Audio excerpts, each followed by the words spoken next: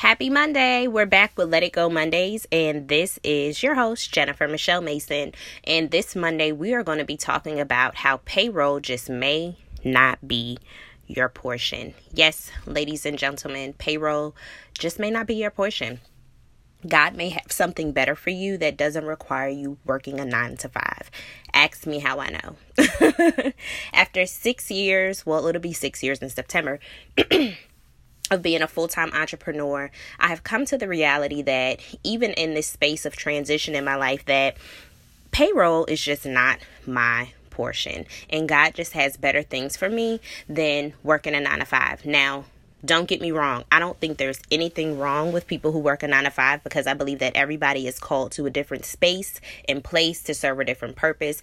But there are some of us who God is like, you are going to insult me if you keep chasing after all of these things that I don't even want you to have. And it made me, even here recently, just do some self-reflection. And as I did the self-reflection, I go back 6 years and I look at the things that I was chasing in my current circumstances. And I was working a 9 to 5 and I was making probably $8 an hour plus commission, which is pennies. I was also bartending part-time to cover the extra expenses that I had because I needed the extra money.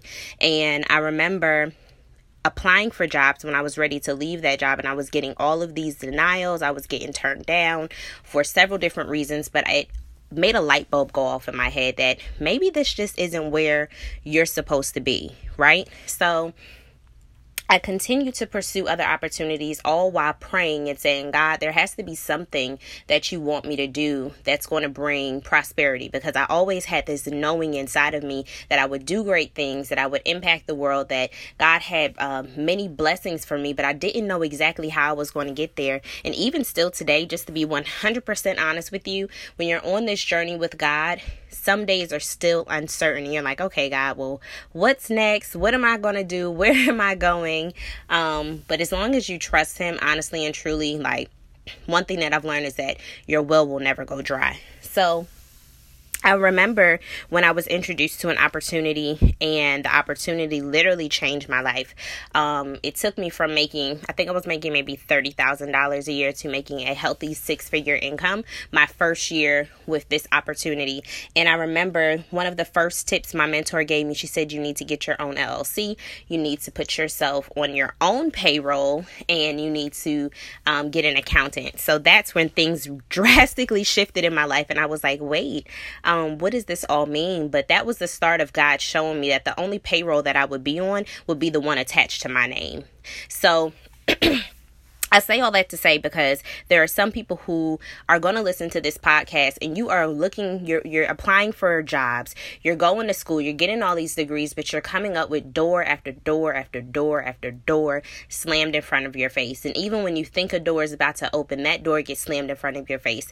I've learned here recently that sometimes God will make sure that certain doors stay closed so that way you stay uncomfortable. And when I say stay uncomfortable, that means that you get so uncomfortable that you want to get into a place where you dig deeper inside and say, God, what is it that you're trying to pull out of me? For me, I've ventured into the world of blogging. I've now ventured into the world of podcasts. I have a mentorship group. I'm also a certified life coach, and I'm also an author as well. There are a plethora of different things that God is on the daily challenging me to say, look deeper.